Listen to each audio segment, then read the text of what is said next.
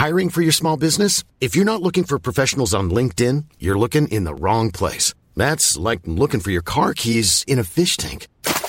LinkedIn helps you hire professionals you can't find anywhere else, even those who aren't actively searching for a new job but might be open to the perfect role. In a given month, over 70% of LinkedIn users don't even visit other leading job sites. So start looking in the right place. With LinkedIn, you can hire professionals like a professional. Post your free job on linkedin.com/people today. Wow. Nice. Yeah. What you're hearing are the sounds of people everywhere putting on Bombas socks, underwear, and T-shirts made from absurdly soft materials that feel like plush clouds. Yeah, that plush. And the best part? For every item you purchase, Bombas donates another to someone facing homelessness. Bombas. Big comfort for everyone. Go to bombas.com/ACAST and use code ACAST for 20% off your first purchase. That's bombas.com/ACAST. Code ACAST.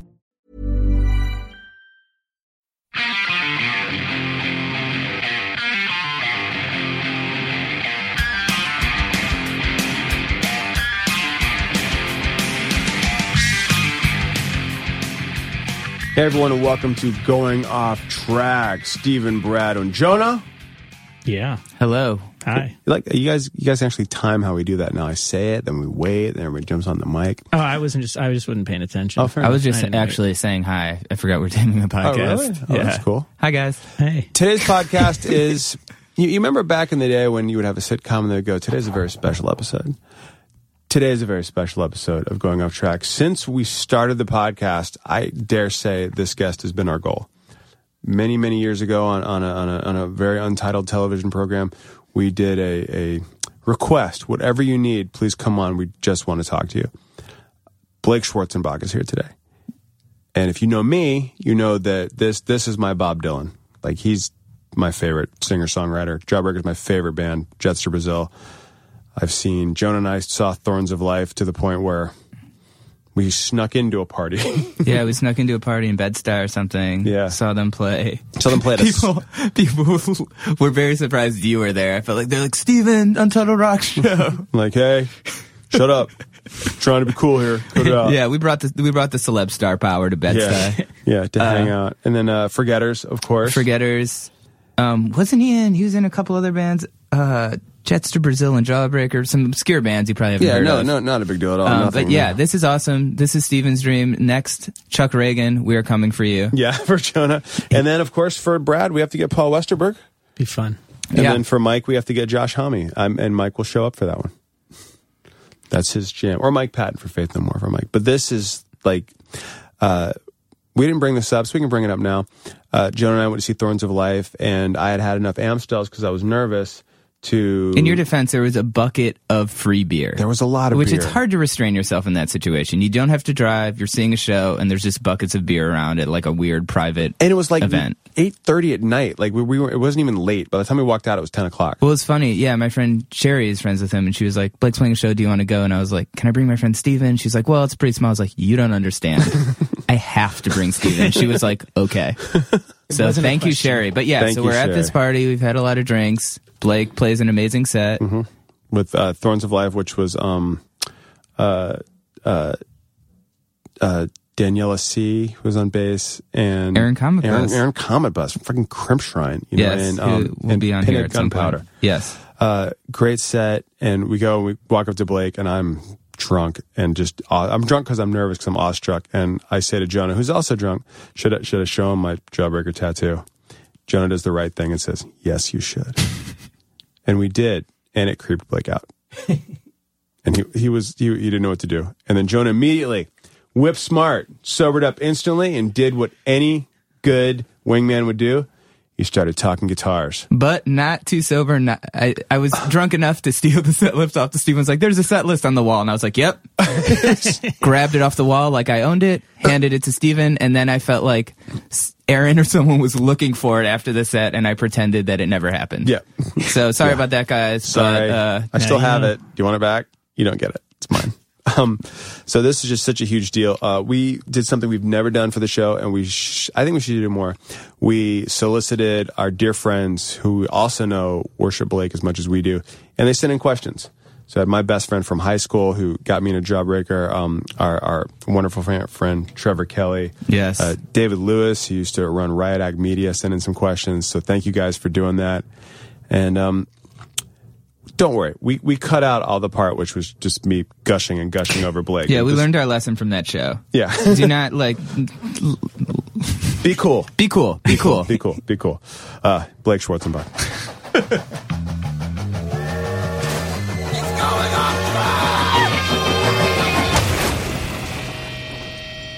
So, what kind of prompted you kind of moving to New York? Really, just the like ashen rubble of Jawbreaker and the kind of scene in the Mission in '96.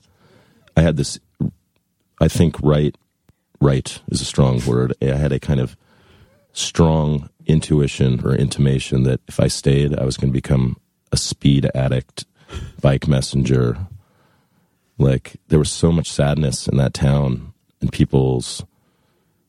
I think bands were kind of spiraling at that point. You know, there was the Feeding Frenzy and all this kind of upheaval where that line between underground and public music got thrown around so much.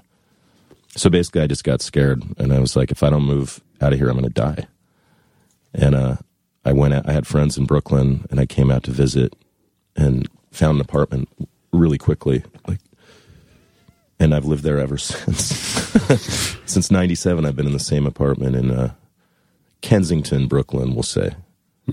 Where, now I enjoy the distinction of being the only and the most famous MC from Kensington. I'm boasting. If there's any other spitters out there, they should come to me and we can talk. But I think I've got the title right now. Mm-hmm. What's your MC name? OCD. Original Count Dracula. Or Chris Lager, like he produces. People thought I'd eradicated them because I changed back on Facebook, but they're still out there. Villains. I heard your apartment has a lot of books in it. It does. It has a lot of books and a lot of records and paintings. Not a lot of food, sadly. There's not a lot of bread or milk. When did OCD start? Well, I think probably from childhood. For me, I was a lonely child who drew a lot and counted things. It's probably Sesame Street, which is the origin of OCD, basically. Original Count Dracula, the Count. That's the original gangster producer. Think about it. All he does is just count and gets off on numbers and beats. Jerry Nelson, R.I.P. Yeah. And Christopher Lager, when did that start? I guess last year, really. They went viral, I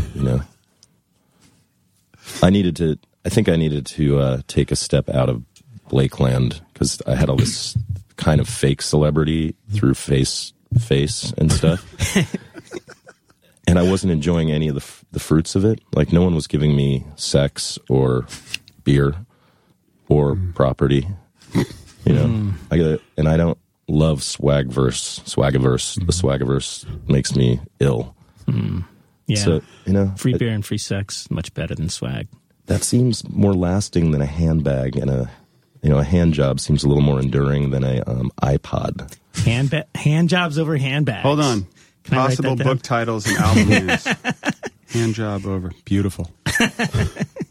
I mean, what's it like sort of having people, especially sort of what happened here earlier? I mean, sort of having so many people say you're their favorite musician, or is that something that's become easier to deal with, or is that still strange, or does it make you uncomfortable, or what's that sort of like for you? No, I like it. I mean, it's nice to, I think some knowledge of the writing that I've done has settled into a more broader kind of catalog. So now when people talk to me, half of them say Jets, and some even say this Forgetters stuff or Thorns of Life stuff. They're just all songs that I've done with different people and in different band configurations. But I like the idea selfishly that there's a through line that's me, that the I is coming from a specific place. So when people who like songs tell me they like my songs, I'm stoked. Is that what led to the Blake Schwarzenbach tour? A real wild set of circumstances has both made me and left me standing up there alone like an American champion. But I won't say it was like I wanted to go out alone. I'll say that, It ended up God, in his infinite dark wisdom, decided that Blake should definitely be alone for a while.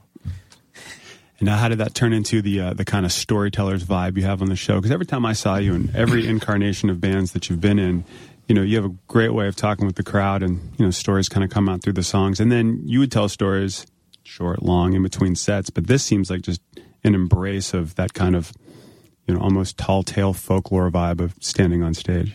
Yeah, honestly, a friend of our band, Lance Hahn, who was the singer of Cringer and J Church, passed away a few years ago, and it was a really big deal in our kind of community because he was this tireless guy who just played and wrote and played, and he turned me on to Morrissey and way back, and he just had great records, Superchunk, Cheap Trick, for crying out loud. I actually already knew them, but he got me into them again, Yeah. And just a great audiophile.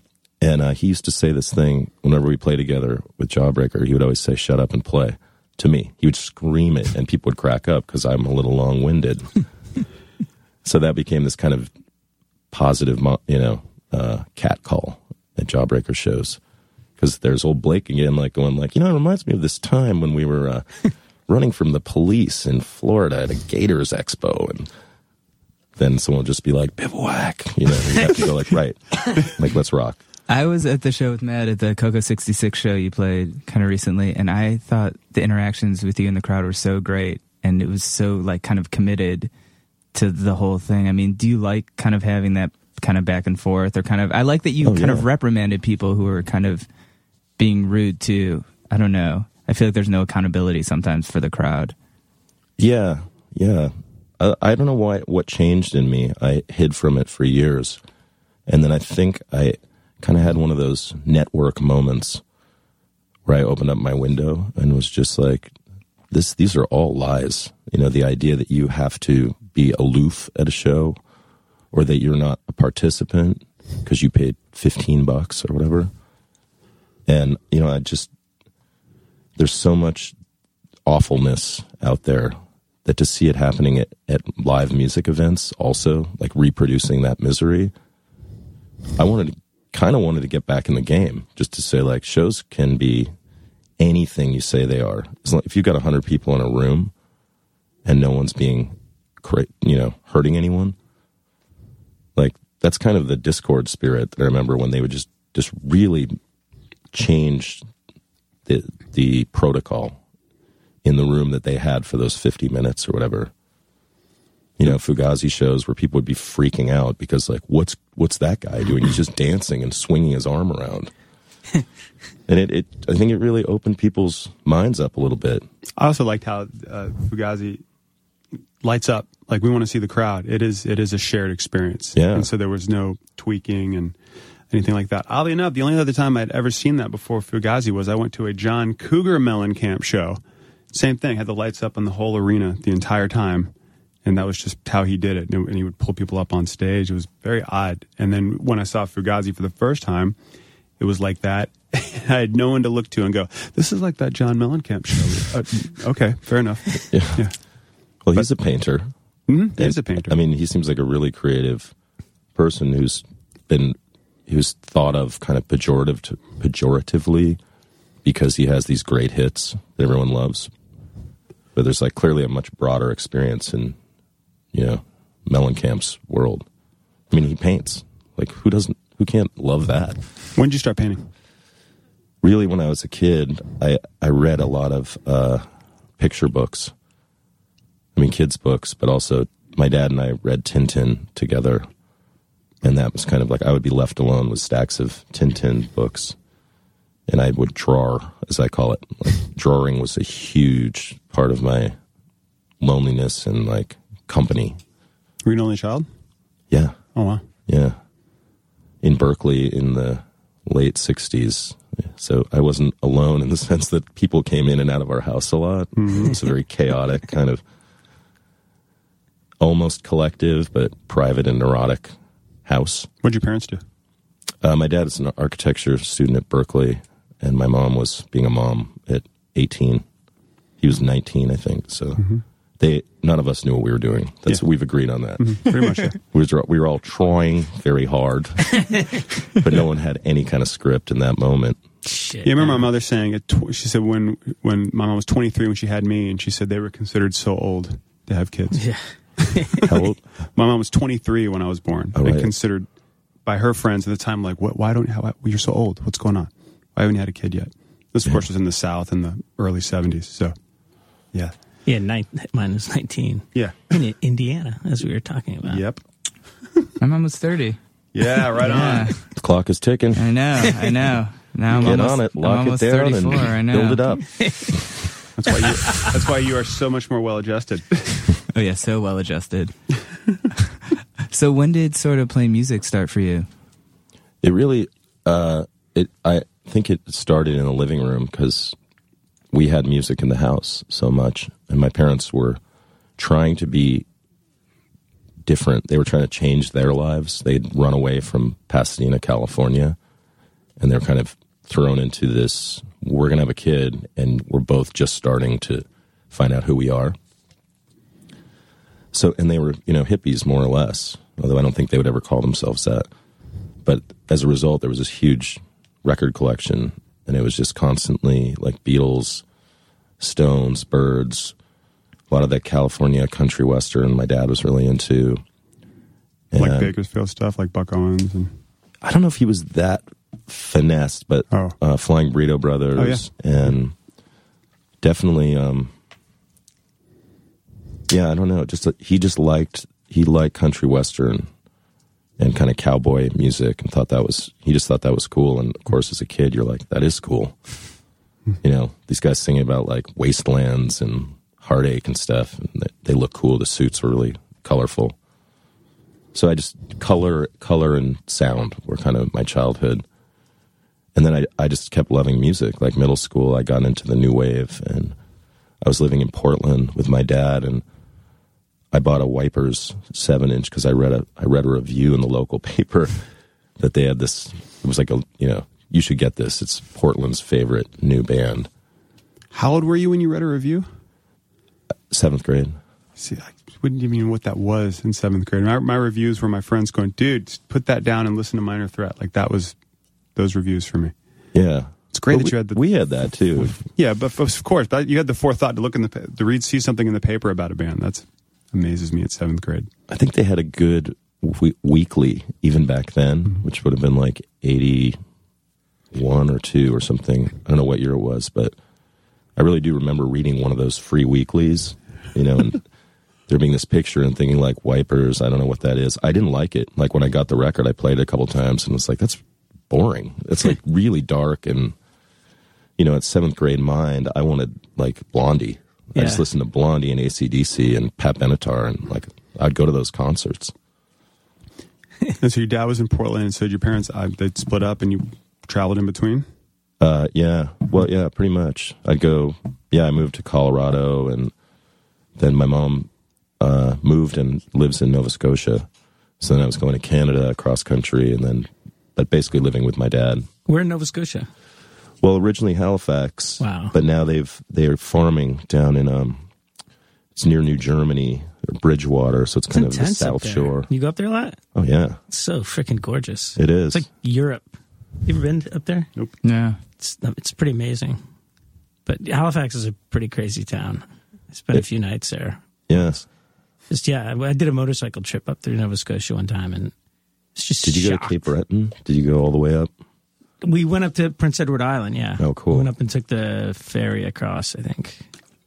And I think there's a bridge now. This was like, geez, this is a while ago. This is like 15, 16 years ago. But yeah, I always thought, what a great place to go back to. Plus, it was the middle of the summer, and it was like cold. Yeah, the ocean does not warm up there. Yeah. I mean, you go to the beach, it'll be really hot outside, but the water is ice. Like, to me, you're being a California kid, year round, you got to commit. Yeah. You don't go in the water. And that water's not warm either in California, so that must be freezing up there. It's cold, and these kids, they go surfing. Like my sister's friends, these boys in high school would like be listening to the surf report at first period and ditch out in like February with 3/4 inch suits on. They would go out and surf. Really? Yeah. It's like dedication. Yeah. To paddle and wait. Yeah. as much I have a number of friends who surf, and they're like, man, once you get hooked on it, I'm like, nah, I don't think it's going to happen. Actually, Dino, our guest, the other day used to do it here. He would go out and sometimes in the winter and like just he'd have ice on him, like in his hair and stuff. No, I'd avoid that. Avoid that forever. He's like, it's great, man. There's nobody there. Like, yeah. Now, didn't you live in LA for a while as a kid? Yeah, I went to high school in LA. Mm-hmm. Well, I like to say Santa Monica because we lived in Venice Beach, and I took the bus to a very popular school. Which school? I don't want to say it really because I kind of hate them. Okay. They're a preparatory academy in Santa Monica. Where like they're kind of a star grinder. I got it. Although that said, because this is on air probably, I had some of the best teachers there. It was a great school in one sense, but it was also a very weird wake-up call because I kind of came out of Portland, which was a little more low-key, and then it was like famous people's kids and high-thinking academics, but also there was just this like Beverly Hills aspect that was wild. Like, yeah. A lot of cocaine cowboys, if you know That's what I'm why saying. I was asking, because I used to be a sub in LAUSD and taught all around the LA area. But those schools were they weren't part of that. They were very specific. I was wondering if it was a public school. Well, we used to battle. I mean, when I say we, I mean me and 4 other people were punks at that school. We'd go to shows and, we were really into it. And you have to meet the other punks in your town. So there was like the University High where Darby went. Like the uni punks hated us.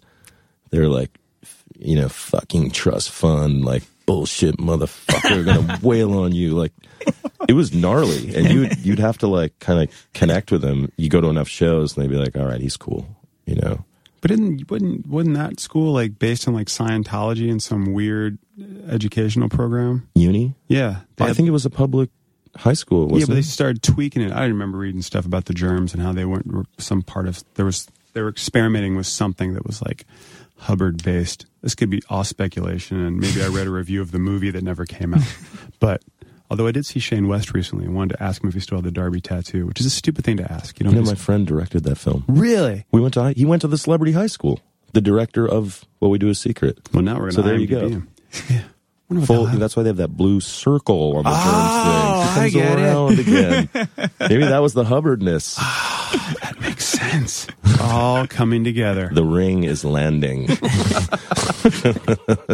What was it like seeing the germs kind of? I never did. Never actually. did? Darby was old. Well, yeah, I guess I just heard about it I moved there between 8th and 9th grade to Venice. Okay. And my neighbor ended up being one of my best friends. This crazy little drummer, skateboarder guy took me to see The Decline of Western Civilization, which was premiering at that point. So it was a great, like, instant education. I was just like, this, and it was all kind of had just happened in the you were area. in it, man. I think it was right after. Yeah, it already happened because it was so combustible. But at least you had like a reference point, It helped. Yeah. No, and then I would go see shows of the living artists, that were doing that, and I don't know, it was great. It was scary. Like, you'd be in close proximity to people you thought were amazing or famous, and like Mike Watt, that was the coolest guy for me because he was so welcoming to people, and like he was kind of Uncle Mike to us. It was like the guy you could go up and talk to and be like, hey kid, how you doing? And you're like, oh cool, he's like actually friendly. I love on every documentary that dude's in, he's driving a van. Yeah. It's so funny to Everything, me. yeah. Yeah, it's amazing. You can't stop. Yeah, can't stop. They're gaining. You got to keep pounding. And he's still that nice and cool. Like I had the benefit of like interviewing Iggy Pop once, and he was just hanging out because he's a stooge, and he's just literally hanging out after a show in a bathrobe, just outside. Mike Watt. My wife was a booking agent, and her boss represented him, and he would always tells the story about he would always call, and she would pick up the phone. He would never say hello. He would just go, "What?" And then the agency got a little bit bigger. So they had to have all the calls were routed through a receptionist, not going direct to the agent. And she would have to explain to this poor young intern receptionist that when you hear a man screaming on the phone, just transfer him to Steve. It's Mike Watt, because he just could never figure it out. They also handled Jay Mascis, and she said she knew he was calling because it was just silence. Very quiet feedback. Yeah. That's what I want to have, that relationship with my talent buying agency, where I just want a Med Alert bracelet and I just tap it. Some green light would go off at the office and they'd be like, oh no, it's OCD. Like, it would be a red light for OCD. Chris would be blue because he's cool. And then Blake would be kind of vague. I love these like Maxwell Demon, Sasha Fierce characters the personas rather, that have crept up out of Blake's brain. Yeah, well, I listen to a lot of hip hop, and like the way personality proliferates with Doom, or like artists that just completely blow my mind is in writing and in improvisation. Many of these guys have 40, 50 characters going, and they're all putting out records. And like, if you're in your sync, or if you're in your space of artistry where you're just like, it's just flying out of me, it's great to create a few personalities and kind of corral it, or let it really, use it when it's happening, because it'll go away. I think that's my fear always, is the music is going to dry up any second. Really? And none of my personas are going to be able to write. Do you use those personas when you write now for stuff like, or rather, did you use them for, say, Forgetters or Thorns stuff? It felt like those were steps towards, like, I think Thorns to me felt, it was such a fun band in terms of just like, oh, it's easy to just plug and play. We didn't have much in the way of resources, but I had a bunch of songs, and Aaron and Daniela were just like, just the energy was like, let's just play, because they're good songs, and we don't have to think about it too much. Where do we see them? Crown? Some weird house show, Crown, really far into Brooklyn. Yeah. And by them we mean you. And it was the opening act was a cat killing a mouse on the drum kit. I'm not even exaggerating. I have photos of it. Oh yeah. Oh yeah. They had some wild cats there. Yeah. Yes. and rats, mice. That was an amazing show because it really took me back to college, where you'd see a show in a basement, which has just always been my favorite kind of thing. Not as like punk stuff, whatever, but there was just this room where I went to school, this basement that like Dave Matthews played, and the next week Fugazi played, and then Nation played, and then Bikini Kill played. It was just this, we're sitting in it now, this small of a space, and that show really like took me back, and it was something I'd missed. I remember leaning up against the wall and realizing I shouldn't have touched that wall. Now my elbow is contaminated. Yeah, totally. I felt the same way at that show, honestly. No, really, because I think, and now that you're saying it, I feel like somewhere along the way when everything got kind of professionalized and monetized in alternative, like the space where people could, you were in charge of your show, like house shows or backyard shows or ramp shows. For a kid, that's so exciting. You're like, I can like do what I want in the space.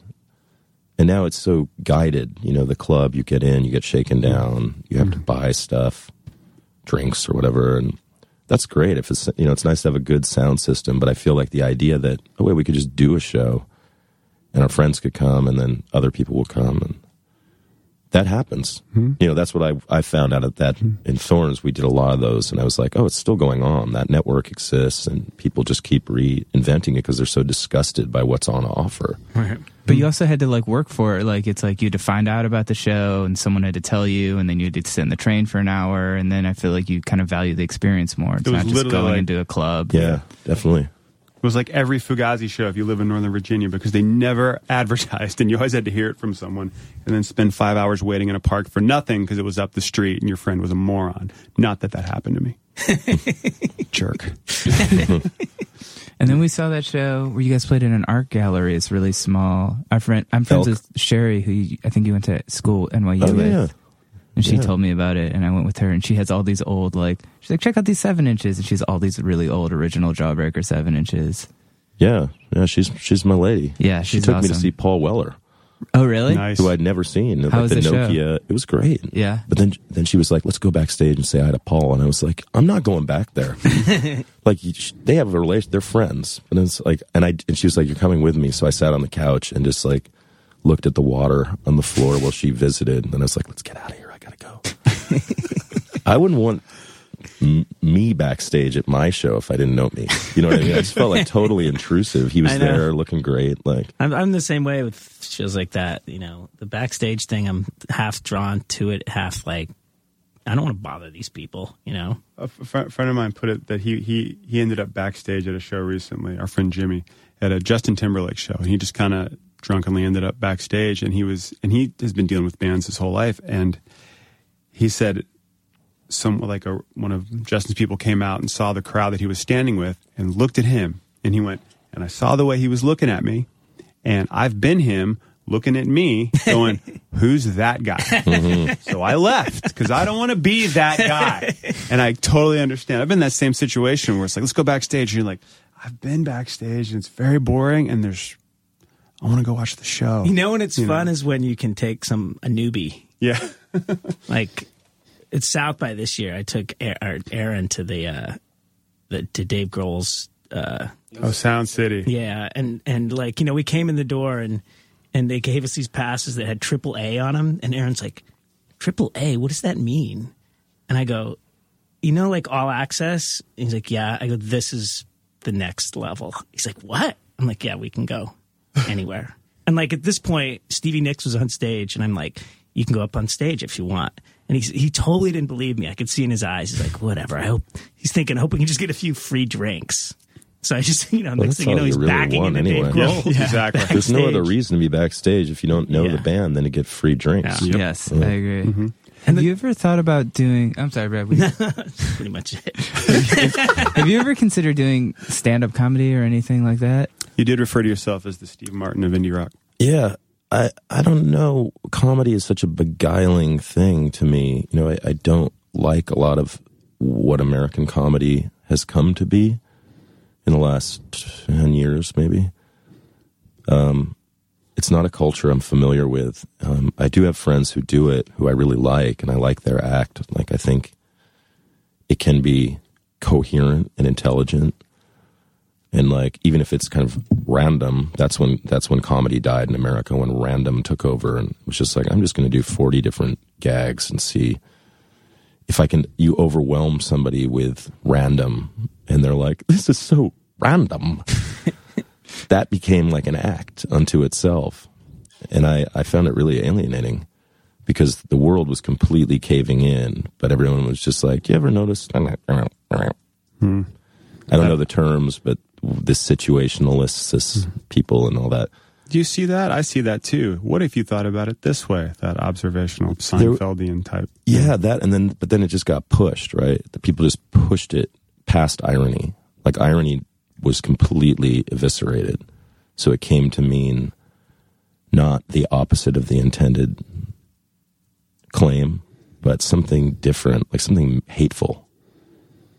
I'm going a little afield here, but I feel like comedy became very hateful to me. I was violent, like, and it wasn't because it was talking about blood or guns or guts. It was about petty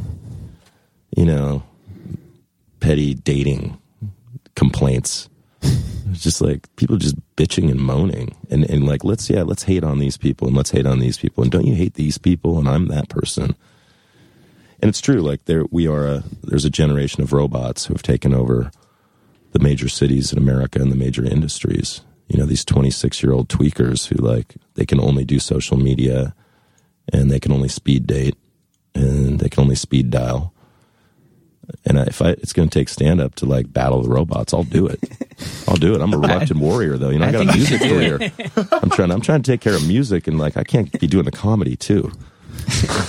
I just thought the last show was so funny to me. Like, it was the show was great, but all the stuff, I felt like some people got it and some people didn't. But I felt like all the stuff with the music stand and the tuning, like that stuff, to me, I was so entertained by. Good. Well, you're who I want at the shows. And, well, yeah, I felt like the vibe. Some people were like, "Oh, get on with it," and I was like, "No, this is like a committed thing." And like, I don't know, I got really invested in it.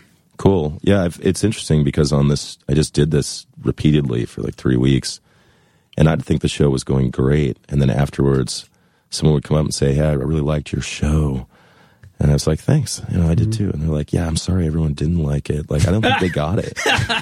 So I was thinking the room was like, "Oh, I got this one. I'm doing great," because I was doing a lot of this kind of between stuff, which was actually the content for me in a way. It's like you just get to see what it is to make a show. I don't call it deconstruction or anything. I'm actually that slow and clumsy, and like I need time if you want to do it properly. But I wanted to share that with audiences. Like, bands, they're not magic. I mean, they don't. You have to tune, and you have to like plug things in, and remember words, and so it was a real experiment. Yeah, I thought it was cool. And obviously, like, I'm sure there's people in the audience have expectations, like, oh, I want to hear this song, I want to hear this song. So I thought it was cool to be like, this is what you get, this is my thing. It's DJing, I think. Yeah. I just play what I have in my bag, and literally, like, the song lyrics I have, because I'm doing so much new stuff that I don't want to try and memorize them exactly, although I'm sure they're in here. But I now use, as you saw, a music stand and a lighting system. That's really working on my lighting. That's the problem with the show, is I need a dedicated lights coming right down on the lyrics, so that any house system can't mess me up. Like, I've got my own light box. Just get your book light, man, from Sky Mall. I want one of those. Just jam it right up there. The Price of His Toys, or whatever. Yes. It's next to the giant sumo table, which I sadly own. I think I'm going to do a Kickstarter for a book light. You should. You should. My I would target donate is going to be like $29.85, I think. You got it. We're in. And the reward is a book light that I'll sign. It'll be Blake's book light. Thank you for your $4 contribution.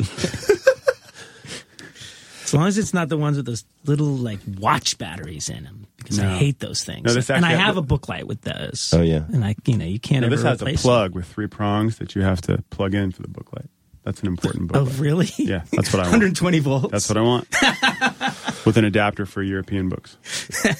Because they're bigger. I'll tell you what would be really cool in an anti-gravity universe is to get 2 Tech 12s, throw them up, the turntables, because they always have that gooseneck lamp on them. Yeah. So you just put those up, and then you could spin, because I like to play the records. But in the anti-gravity universe, then the needle's not going to fall against it. Mm-hmm. True. Well, thanks, Dream Crusher. Yeah. There goes that one. Get used to it, man. Brad, always crushing dreams. But we could get, here's what we'll do. We'll get like a metallic slip mat, and then put a little magnet on the tone arm, and then the magnet will pull the needle down. Yeah, but magnets can't pull anything in an anti-gravity universe because... What? No. Yeah, they can. Nope, not at all. If we're going to make up rules, that's what I did. We didn't make up rules. We're talking about something that's totally doable here. All right. Once you figure out how to make the gravity go away, I'm in. You just go up in the space shuttle or whatever. Oh, fine, whatever. Jewelry isn't a gift you give just once. It's a way to remind your loved one of a beautiful moment every time they see it. Blue Nile can help you find the gift that says how you feel and says it beautifully, with expert guidance and a wide assortment of jewelry of the highest quality at the best price. Go to BlueNile.com and experience the convenience of shopping Blue Nile, the original online jeweler since 1999. That's BlueNile.com to find the perfect jewelry gift for any occasion. BlueNile.com. I'm Sandra, and I'm just the professional your small business was looking for. But you didn't hire me because you didn't use LinkedIn Jobs. LinkedIn has professionals you can't find anywhere else, including those who aren't actively looking for a new job, but might be open to the perfect role, like me. In a given month, over 70% of LinkedIn users don't visit other leading job sites. So if you're not looking on LinkedIn, you'll miss out on great candidates like Sandra. Start hiring professionals like a professional. Post your free job on linkedin.com/people today. Millions of people have lost weight with personalized plans from Noom. Like Evan, who can't stand salads and still lost 50 pounds. Salads generally for most people are the easy button, right? For me, that wasn't an option. I never really was a salad guy. That's just not who I am. But Noom worked for me. Get your personalized plan today at Noom.com. Real Noom user compensated to provide their story. In 4 weeks, the typical Noom user can expect to lose 1 to 2 pounds per week. Individual results may vary. Wow. Nice. Yeah. What you're hearing are the sounds of people everywhere putting on Bombas socks, underwear, and T-shirts made from absurdly soft materials that feel like plush clouds. Yeah, that plush. And the best part? For every item you purchase, Bombas donates another to someone facing homelessness. Bombas. Big comfort for everyone. Go to bombas.com/ACAST and use code ACAST for 20% off your first purchase. That's bombas.com/ACAST. Code ACAST. I had a question. This might be a little non sequitur, but I was reading from the anti-gravity. Yeah, I know. I guess anything is a non sequitur at this point from that. I was reading an article recently. You were talking about social media and kind of this younger generation, and they were saying the technological innovations are all towards connecting people and less about like whatever hoverboards or flying cars or whatever. It's all kind of socially based. I mean, and you've had an interesting relationship with social media as well. I mean, how do you feel about social media in general? Do you think it's a positive or negative thing? What's your relationship like with it? I just think it's a wild, I call it a particle accelerator, because I feel like it's a super collider or something where there's so much information going so quickly in so many directions, and the messaging and the advertising is so extreme. For me, it being like a TV was probably the worst thing I knew up till the internet, you know? Right. And I experience it sometimes as kind of psychic violence, like being pounded by pornography or abs builders, and then even sicker to me, because I love good porn. I have no problem with that. What was really pornographic to me is young people branding themselves for dating or for their band or for their company, these robots from Stern School of Business at NYU, you know, all those people, you know what I mean? Like NYU people who are just like hashtagging the fucking shit out of everything and like, I'm just a brand and why don't you come brand with me and we could brand together. We'll have a little brandy and then we'll rebrand and I'll do anal and it'll be great. and then I'll never see you again. You know, it's like, it is not connective. I think it's like kind of wildly destructive and disjointive.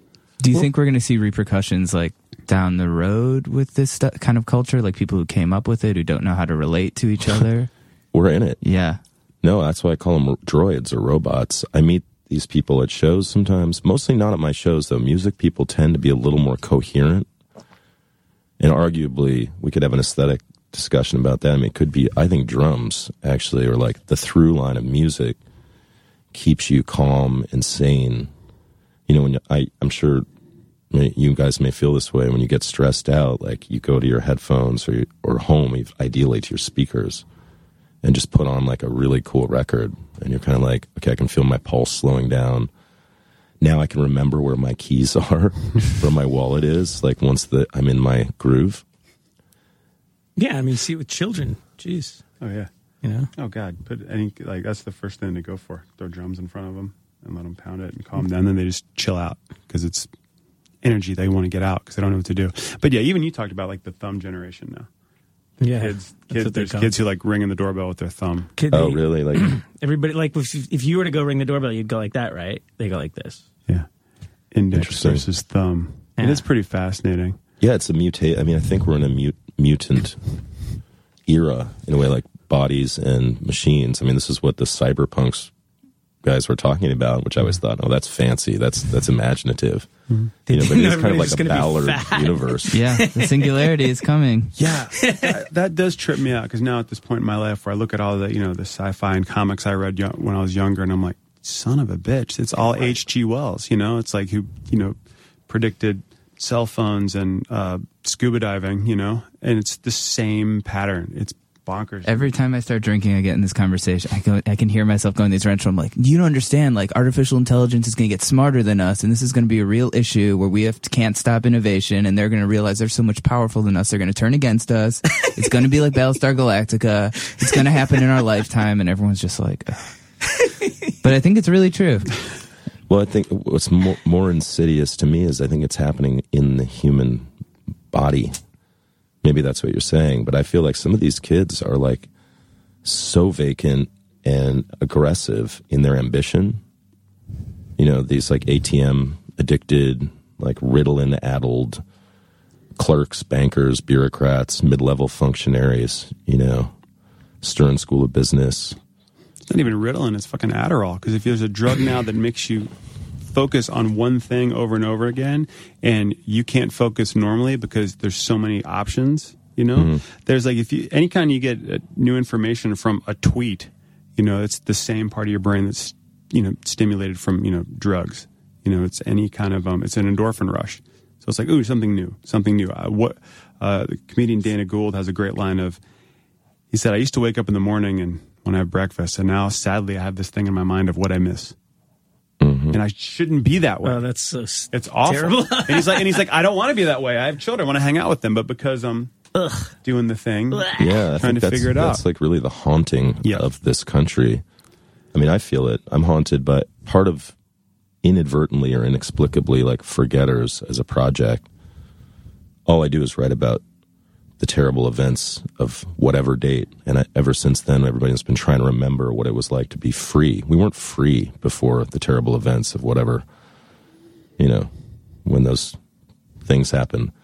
But that's became this real, like, line in the sand of memory where people are like, it was great, and then it was terrible. And New York has this, like, very interesting way of dividing time. And so I think that's affected by all this technology, the way technology affects memory, and certainly the way media controls or organizes collective memory.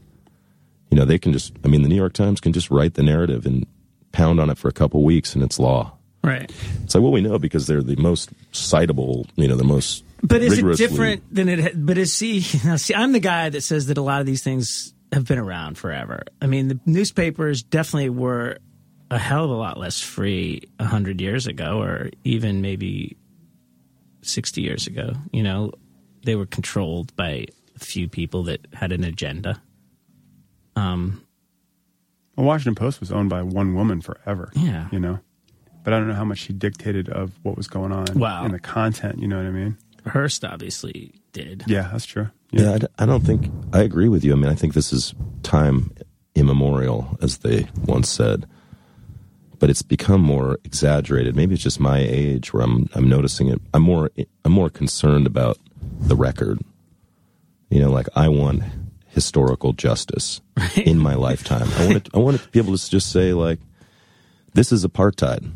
Like, look at it, and everybody admit it. Get down on the mat, the New York Times, and say the occupation of the West Bank and Gaza is straight up apartheid. Oh, yeah. You know, we're all in the room, and it's been going on for our whole lives, and they still won't say it. Yeah, nobody will name it. Because that would be unobjective to call apartheid, right? That would be unfair to the other side. And that kind of commitment to total deference is just like... It is bothersome when it seems everyone is strewn into the gray area and won't, you know, call a spade a spade. That happens in this country constantly and throughout the world. And it's we want to tread lightly. And I'm like, I just long for someone to tread very loudly. Well, yeah, that's why I play. You know, music is the best place to do that. And not because it's like apolitical or anything. It's just... that's how I calm down. I can get worked up if I talk about what's going on in the world, and people seem to like to talk about this stuff all the time and get themselves really ramped up. You know, and then, so how do you come down from that? That's kind of the question in being alive for me. Well, it can be a release for that, but it can also be an escape for that. You know, like you can go to somebody else's show and forget your troubles for a while. You know. Oh God, I love that moment. No matter how bummed I was when I used to go to shows, like that was. I always had this moment of forgetting everything while, you know, a good band was playing or a good song that came on. And it's something that, it's weird. I remember one of our friends, when we were first talking about music, she was like, you are a music person. I went, what do you mean? She went, you know what I mean. And it's like a weird collective, which is why we all got into this to begin with. It's the original straight edge when you think about it. You know, people got all sweaty about edge and stuff, but it's like music people that's an edge of unto itself. Of like, you're either in the music, the living music world, or you're about to be, or you never will be. I'm trying to spin that into some hardline thing. If you're not now, you never were, man. Kinda. If you're not now, you never were. Oh, God. They used to have straight edge shirts that said that. I know. Norman Brandon said that to me 2 weeks ago. I remember, you know, the best forgetting everything moment I had when I moved to New York in 97 or 98. Unwound played at the Cooler, Remember that place? Cooler, yeah, dude. I In the remember that meatpacking spot. district? Yeah. They played, like, it was a CMJ thing or something, and I knew them. You know, we were friends from the West Coast, and I was so lost. Like, my band was over. I just moved to New York. I was going to be a writer. That was my fantasy. Like, I applied for internships at all the major literary journals, and it's like, I'm just going to be a writer, man. I hate music. You know, who wouldn't after, like, Nirvana and the fiasco of, you know, people dying. And so I was like, I'm going to do something sane, like move to New York and work at a magazine. Little did I know that was nuts. Because that industry doesn't correlate at all with being That's seen. not sleazy.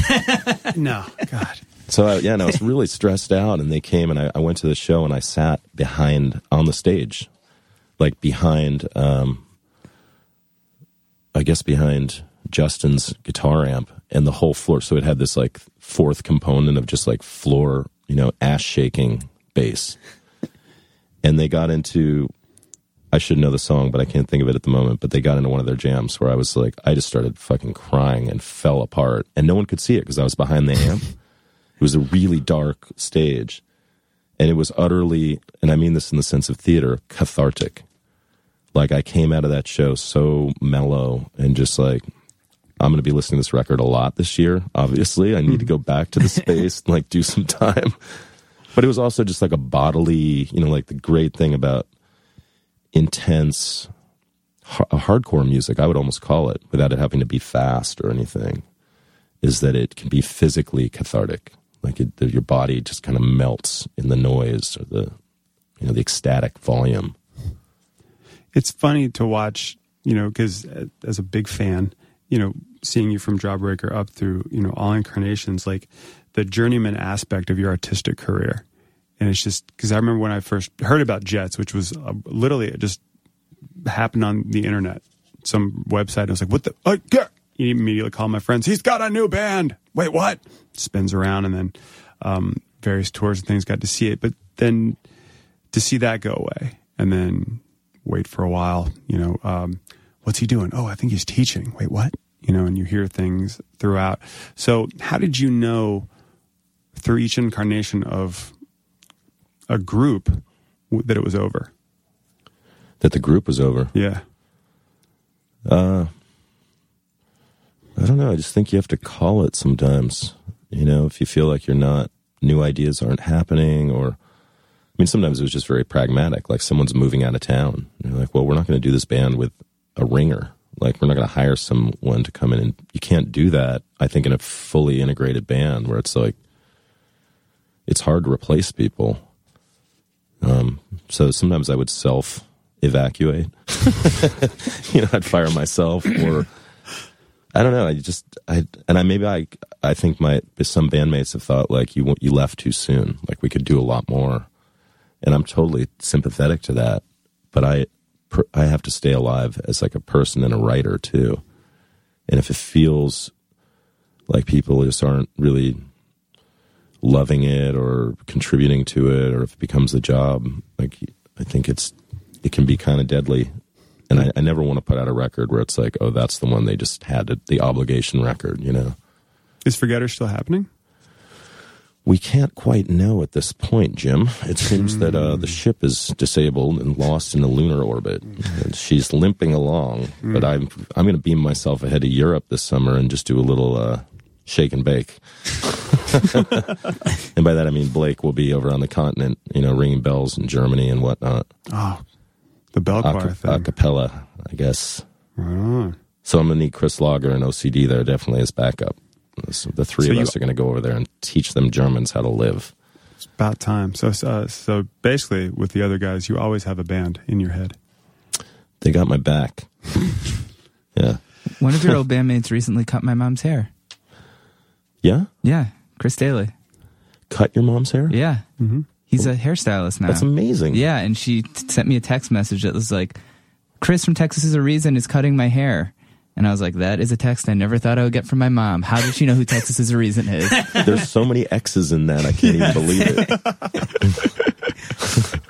We want to do something now we've never done on the podcast, which is a giant hug. No, we'll do that later. But when we found out you were coming, Joan and I reached out to our friends who are as diehard as we are for you and your work and said, send us some questions. And they did. So we have a few that we wanted to hurl out at you. One is the first one is from my best friend from high school who I was at that show with in 93, who was like, we're going, okay, and changed everything. And he had a very interesting question of, what are your thoughts on the university adjunct system versus tenure and how it speaks to a larger social culture? Because he was a teacher as well, and now I think he works for Amtrak. If he has 3 hours, I would love to do this. I'll give you his number. Yeah. I think that they're both horrible systems. I think tenureship is just as bad as adjuncting, and it encourages the worst kind of academics. It's just they're grade grubbers and suck-ups. I'm in that world a little bit. I'm about to be again. I'm doing a PhD. And I'll tell you, the culture in academics is poisonous. Like, ideas aren't necessarily rewarded. They're often stolen by people who end up getting tenure. There's so much unoriginal, coercive kind of scholarship of, oh, I just do this. Oh, I just do that. You have to brand, obviously, in order to get tenure. You need like a hot angle. And I've seen people just straight up steal thesis ideas because they're lazy bureaucrats. And often that's who's going to end up with the corner office because they're going to plug at it for years. Whereas I'm in literature. People who love language and are obsessive about language are probably going to get bored by that and go, you know what? Maybe I'll go work at Amtrak. I'll have better stories. Mm-hmm. I don't want to, who's going to write a novel about the inner workings of the university? And we've had that book. That's been the next interesting American novel for about 40 years. Yeah. Like Saul Bellow probably finished that one, or Philip Roth. Just, we didn't need it again. Because it's still the same system. Right. Be polite, get along with your peers, go to the faculty mixers. Don't shake it up. Don't shake it. Yeah, shake it up enough to get funding, but definitely don't shake the tree. Right. So it's a corporation there. That's ridiculous. I don't know. There's ways you can get fired that are very shocking. I've seen people get untenured or let go, and there's no real law, but once it's done, I don't know. I sound paranoid, but I mean, I've seen people just disappear. Like, you thought this person was really a part of that community, great teachers, and someone didn't like their politics, let's say, and it's like, well, he's not going to be coming back next year. And you're just like, but that was the most interesting teacher here. Yeah. What happened? That's what happened to my dad. He used to teach college. That's exactly what happened to him. And was it something about his attitude? He didn't get tenure, and it was because he was, he was too liberal and just like whatever. And a bunch of people actually quit when he didn't get it. Other teachers, just because they were fed up with the system. Yeah. Jesus. Well, now what I feel, though, is it's liberalism that runs the academy. And by that I mean not necessarily progressive, but very status quo, kind of safe, centrist politics. Right. Which they call lefty. They're not. If you deviate from that track too much and you want to do too much work about an unpopular subject, there's no box office. There's no sex in it, right? Yeah. So they're like, sorry, we can't keep you. People just don't seem to be interested in your project. God, that's sad. But that's like Clintonian, yeah. Right down the middle. Like, that's not exciting. And at higher education, you should be excited. You're paying, you're not working, so you can go there. You'd think, like, shouldn't these be the best ideas? Isn't that what the American university is about, our best ideas? It's not. Now it's just about the sure ideas. Sounds like NASCAR. Bert, thank you for kicking this off. Thanks, Bert. That was a beauty. This next one is from, I believe you know this gentleman, Trevor Kelly. I love this man. Yes. He's one of the few journalists I really like. Probably because he writes about me. It's true. Thanks, true. Trev. In your... Can you read it in Trevor's voice? Oh, God. I can't. Can you do it? Can you do Trevor? No. Oh, man. In your recent tour, why chemistry? It was the unsung hero of the album. And I think at different points, everyone in Jawbreaker thought it should have been the single. And we never played it live for some weird reason. Just a quirk of the band. Like, you want to practice that? Nah. Let's do these other songs. So it was kind of this... I don't know, it was just like a secret track on the record, but people really liked it, and it was more personally true to me. That was really my high school, the celebrity high school, and the kind of frustration of being alone in high school, which who can't relate to that? Nope. And it turns out it's like a kind of good folk song. I mean, I can do it alone I just think of Evan Dando when I sing it, and I just like get into the Dando space, which is my golden, like I used to just sing Lemonheads records before Jets shows to warm up. That's my comfort zone. What's your favorite Lemonheads? Come On Feel. That was my, like, I would just go through. Big Gay Heart to me is like one of the most underrated. Oh. Like, how brave is that song? Yeah. Oh, it's amazing. Down About It. That song is one of the most positive tunes ever. God, yeah, it's great. record. I love that band. I mean, I think it was the Australian people where they just had this great sound. But I like all of it. You know, I mean, I like early. They were a band that I just grew up. They made me write better and take more chances. And melodically, it's so rich. And then he toured with the Descendants. Basically, yeah. He had Carl Alvarez and Bill Stevenson as the Lemonheads for one tour. Like, yeah, and I like that record. Has some really good tracks on it. I don't know. His solo record I think is amazing. Like I just think he's always going to have really out there great ideas, and you know he's so tuneful. I back that. See, right there with you. This comes from our friend David Lewis, who asks delicately, what are your thoughts on reunions, and if you think they're worth it?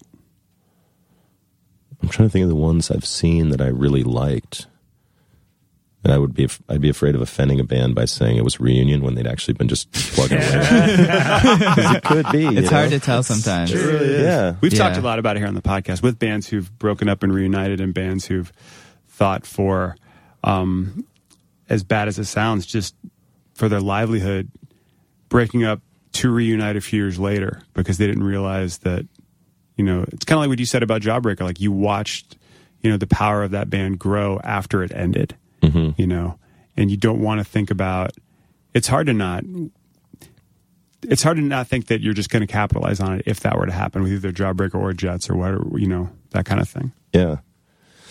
I don't know anymore. You know, I really, because I think I've gone to a few shows where I've thought, that was great. I mean, if the band is good and they're in their music, I wish I had a great example, but I've seen shows where I thought, yeah, I'm having a great time. I love this band again. I get to see them. I think seeing Superchunk a few years ago at the Seaport, like it just blew. I was just there. I was like, this is no Pocky for Kitty. I'm in my apartment in San Francisco going, how do people do music like this? And I don't know if it was a reunion or their Superchunk kind of seems perennial. Yeah, I don't think they ever officially, But broke up. Yeah, they were really present. And I thought the energy was amazing in an outdoor show. And you could just see people looking around just being like, yes. Yeah. You know, like, I can't believe this is happening. I think the Pixies are kind of the main example because they came back and just played everything. And then they did that Doolittle tour, which you're like, okay, that's kind of cool to hear it all live. But now they're doing new stuff, but Kim quit. So now Kim Shattuck's in the band, which seems like a totally different vibe to me. And she's like my favorite female vocalist of all time. But I'm like, that's not the Pixies, that's the Puffs. Also, like, I have no, you know, it's like weird. The Pixies is a good example of like, when they first reunited, they were playing much larger venues than they had played at their height. They did a week at Hammerstein. Yeah. You know? Like they were never playing venues that big So like, and there's a few bands that, you know what would have been a great reunion show, I think? I honestly believe it would have been The Clash. And supposedly it was on its way to happening because everybody in the band still had very relevant musical careers. Like they were in shape, you know? And like those guys, because I remember hearing that it was supposed to happen, and I was like, you know what, this should happen because all these, because I had just seen like the Mescaleros, and it was fucking awesome, and I was like, this could work. Like the Clash reunion now at this point, which would have been like, I don't know, when did he die? Like 11 years ago. Yeah, I mean that's so long ago. Yeah, weird. Jeremy and Chris from the Jets went to the St. Andrews show of Joe Strummer. Or not St. Andrews, is that right? St. Andrews in Dumbo. You know, that big hall under the Brooklyn Bridge. Oh, yeah. Is that what it's called? I know what you're talking about. It was his last show in New York, and they invited me, and I was like, I can't go. I had some dumb reason, and I've always regretted that. That I loved him at that point. I thought he was so fearless, like he always is. He would just go out there and be like, I have no shame about this because I'm doing a good thing. Yeah, and he was obviously. Did you see that band at all? Mescaleros? Yeah. No.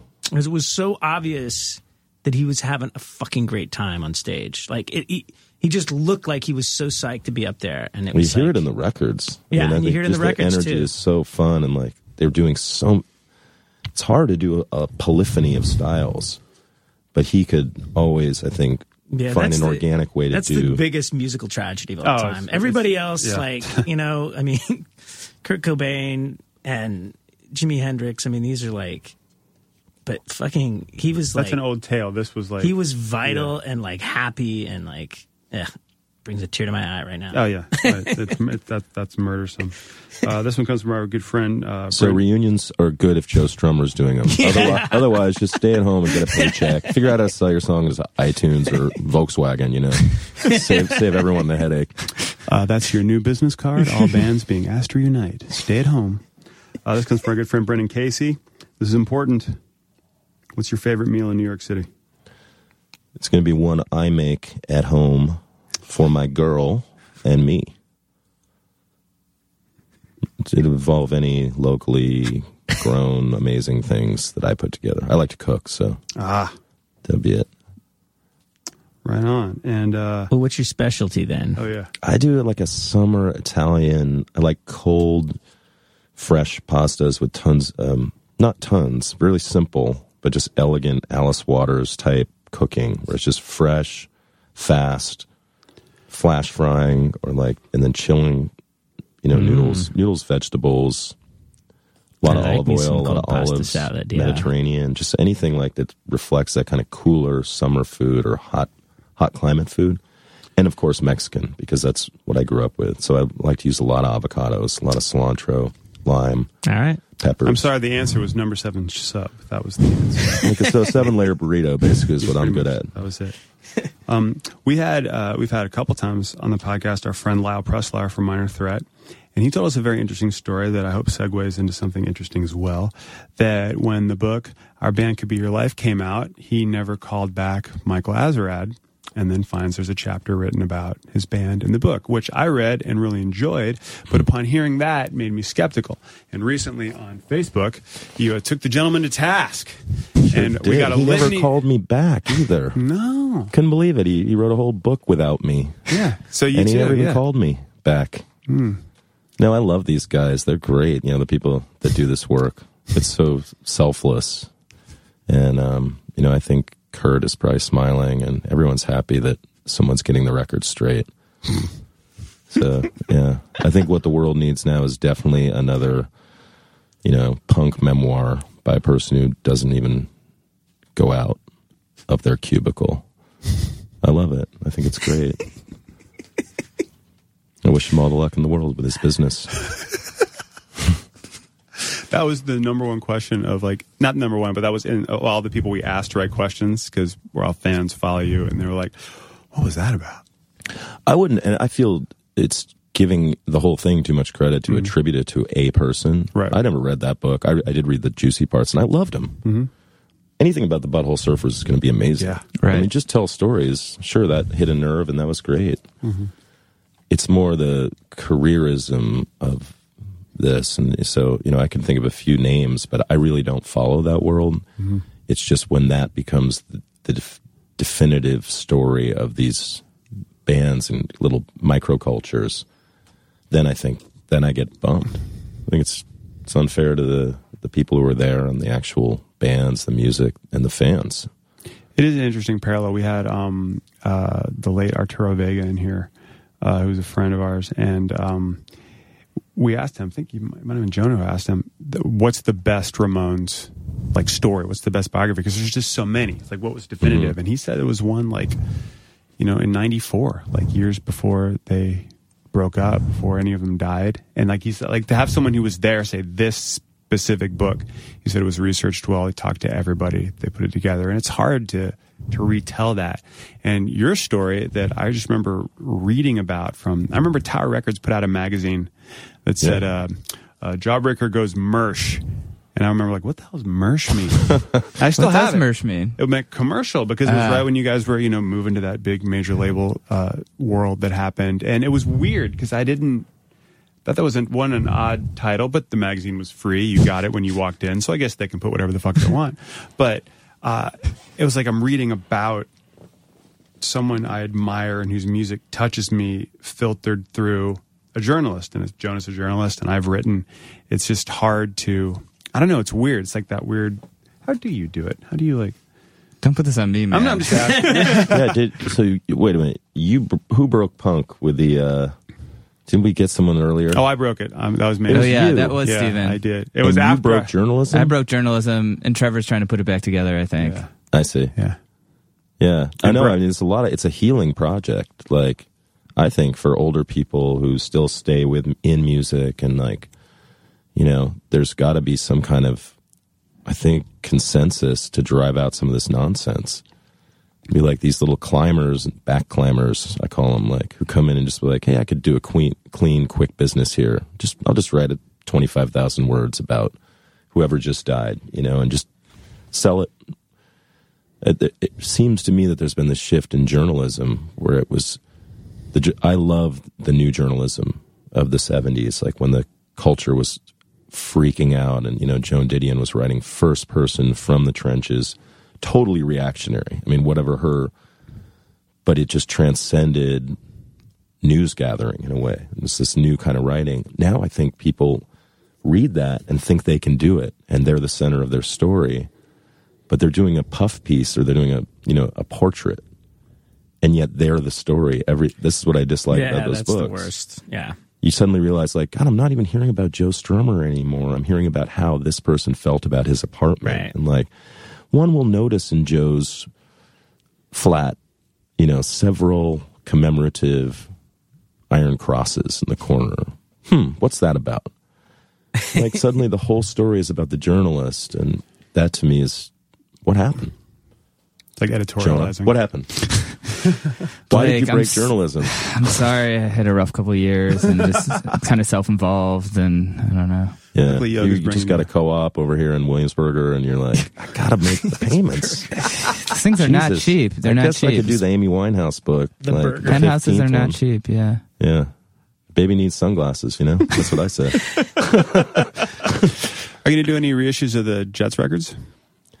I don't know. That's funny. We never really broke up. It was pretty gentle in that band. It was just like people were moving, getting married, and it was adult times. Was there going to be a tour that didn't happen for after Perfecting Loneliness? Or well, that was I had an episode, so I just decided. I didn't decide. It was decided by me, by my mind, that I could not leave my apartment for a month, and so we had to cancel, and then we did our makeup tour like a year later. For 6 months. It was a long build up to get back into that. Was that anxiety or? I feel it. No, I think it was me. It was being alive. Like I was suffering from having been alive for 39 years or whatever. I don't pathologize behavior anymore because I think that's such an industry. Mm-hmm. But if by anxiety you mean like shaking, chain smoking, sitting on the corner of my tub going like, how am I going to tell these guys I can't go? I did have that. Yep. So good. Okay. Yeah. Maybe I can write an article about that. We can talk about it. I can filter it through my brain. Yeah, you can ask because you had anxiety once, but then the Klonopin kind of helped. But mostly I'm on a cocktail of Wellbutrin and Zoloft, and that seems to be working pretty well. Anyway, back to Blake. Yeah, he's. If you were to go to Blake's apartment, you would notice a couple small Illuminati kind of type items, and I don't know. It just makes you wonder. But anyway. Hey man, yeah, I don't know who's gonna change this, or do they just get to do the robots just get to run the asylum with their ATM cards? I was thinking of that Pavement line, which I loved without even knowing. In the unconscious Malcolmist genius, he talks about waving pagers like they just don't care. You know that song? It's about California, so I automatically was like, he's singing about the valley. But, yeah. Anyway, I just think of that, you know, waving their ATM cards like they just don't care. They definitely own it right now. They own it monetarily. I mean, materially, they own it. They own you. Next tour is Europe? That's right. I've been driven out of America by these ATM waving zealots. On a rail. I'm going to a more kind of secular country system. If you could, for us, and I've asked many people to do this and no one's taken me up on it, write down every question the German journalist will ask you. Really? Yeah. Because there's stories of them just ask, because they always have, every band I've talked to has something about how there's no filter. So to be like, you know, this song is great, but you seem to have gained weight. Yeah, absolutely. Yeah. No, I love that. I mean, I'm Swiss, so, you know. Oh, yes. This ain't my first rodeo. You know? These kids come at me with that, and I'm like, oh, Hans, I know you. It's of course, I did put on the weight, but it's just only because I have a drinking problem. It's the alcohol content. It's not the chocolate. But you're right. This show was not good. Not good. We get that. I mean, Jets got it. We were a little thin-skinned about it. Forgetters did really well over there. Maybe we were a better band, but Jawbreaker, man, we used to freak out because they would come up and just say, like, this was not a good show. and actually it wouldn't have been. We would have, like, really blown it because sound, amps, whatever. But to have a big man, come up and tell you that immediately when you walk off stage, like, there was a few nights where I would, like, shoulder check somebody, or we would just tear up the room and be like, fuck you guys, we're out of here. You know, and then over time I discovered it's actually just cultural. It's cultural. I think a lot of it's language and the history of, you know, social codes. Like, Germans are the most emo, sweetheart, like, love music people I've met. And that it just took me a while to figure out how we're communicating. Then suddenly they're like, this song is making me cry. When you do the Sweet Avenue, my heart it's on the floor. I don't know the words. Like, there's that too. They're not just these brutes. Right. You know, I think that's kind of a provincial when Americans go over and they're like, they're such assholes. They're like, you're such a sissy. Like, why don't you just push back and say, what, you didn't like it? Why? That's all they want, I think, is to converse, you know. It took Blake Schwarzenbach to find the German journalist for us.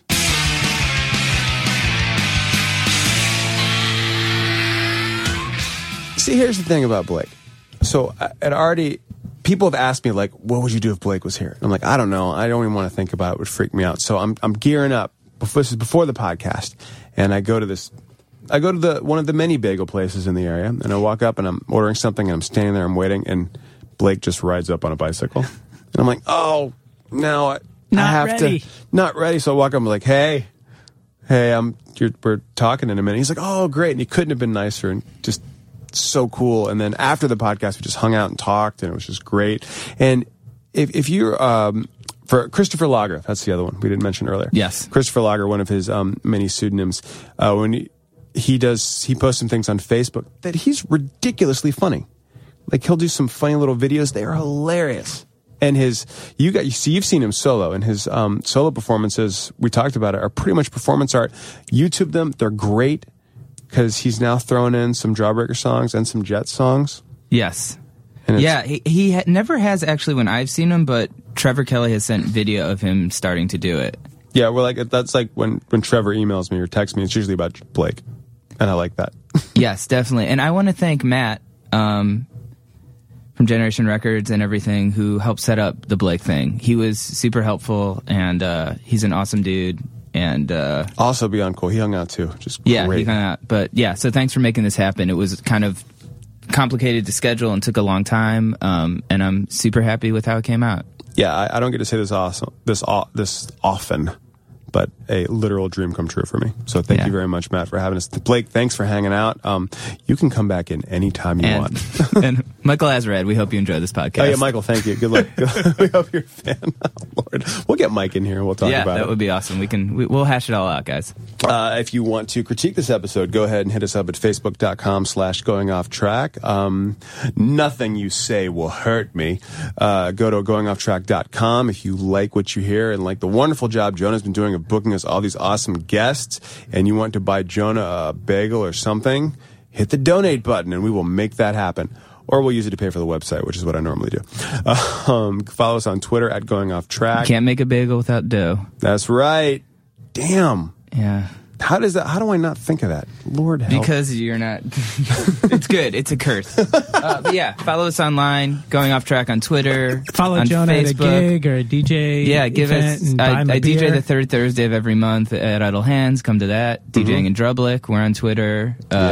Sound Advice is a thing I do that's on YouTube. So much shit going United on. Nations is a band I do that you can't find anywhere online except we are on Twitter. And just check out our stuff, I guess.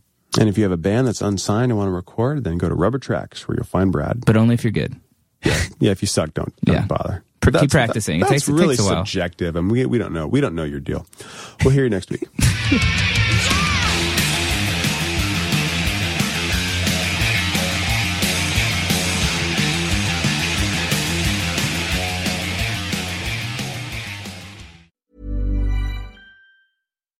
Acast recommends more podcasts, more episodes, more great shows.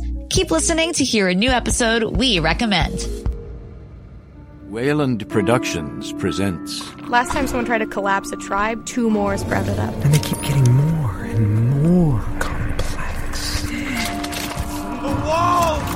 These kids got their whole lives ahead of them. I mean, why go through all this training just to do nothing? Do not ever forget, there are still monsters among men. How are you all dealing with this so calmly? We're alive. Descendants. Premieres April 5th. Acast helps creators launch, grow, and monetize their podcasts everywhere. Acast.com. Planning for your next trip? Elevate your travel style with Quince. Quince has all the jet-setting essentials you'll want for your next getaway, like European linen, premium luggage options, buttery soft Italian leather bags, and so much more. And is all priced at 50 to 80% less than similar brands. Plus, Quince only works with factories that use safe and ethical manufacturing practices. Pack your bags with high-quality essentials you'll be wearing for vacations to come with Quince. Go to quince.com/pack for free shipping and 365-day returns. When you make decisions for your company, you look for the no-brainers. If you have a lot of mailing to do, Stamps.com is the ultimate no-brainer. Use the Stamps.com mobile app to mail everything you need to keep your business running with up to 89% off USPS and UPS. Make the same no-brainer decision as over 1 million other businesses with Stamps.com. Use code PROGRAM for a special offer. That's Stamps.com, code PROGRAM.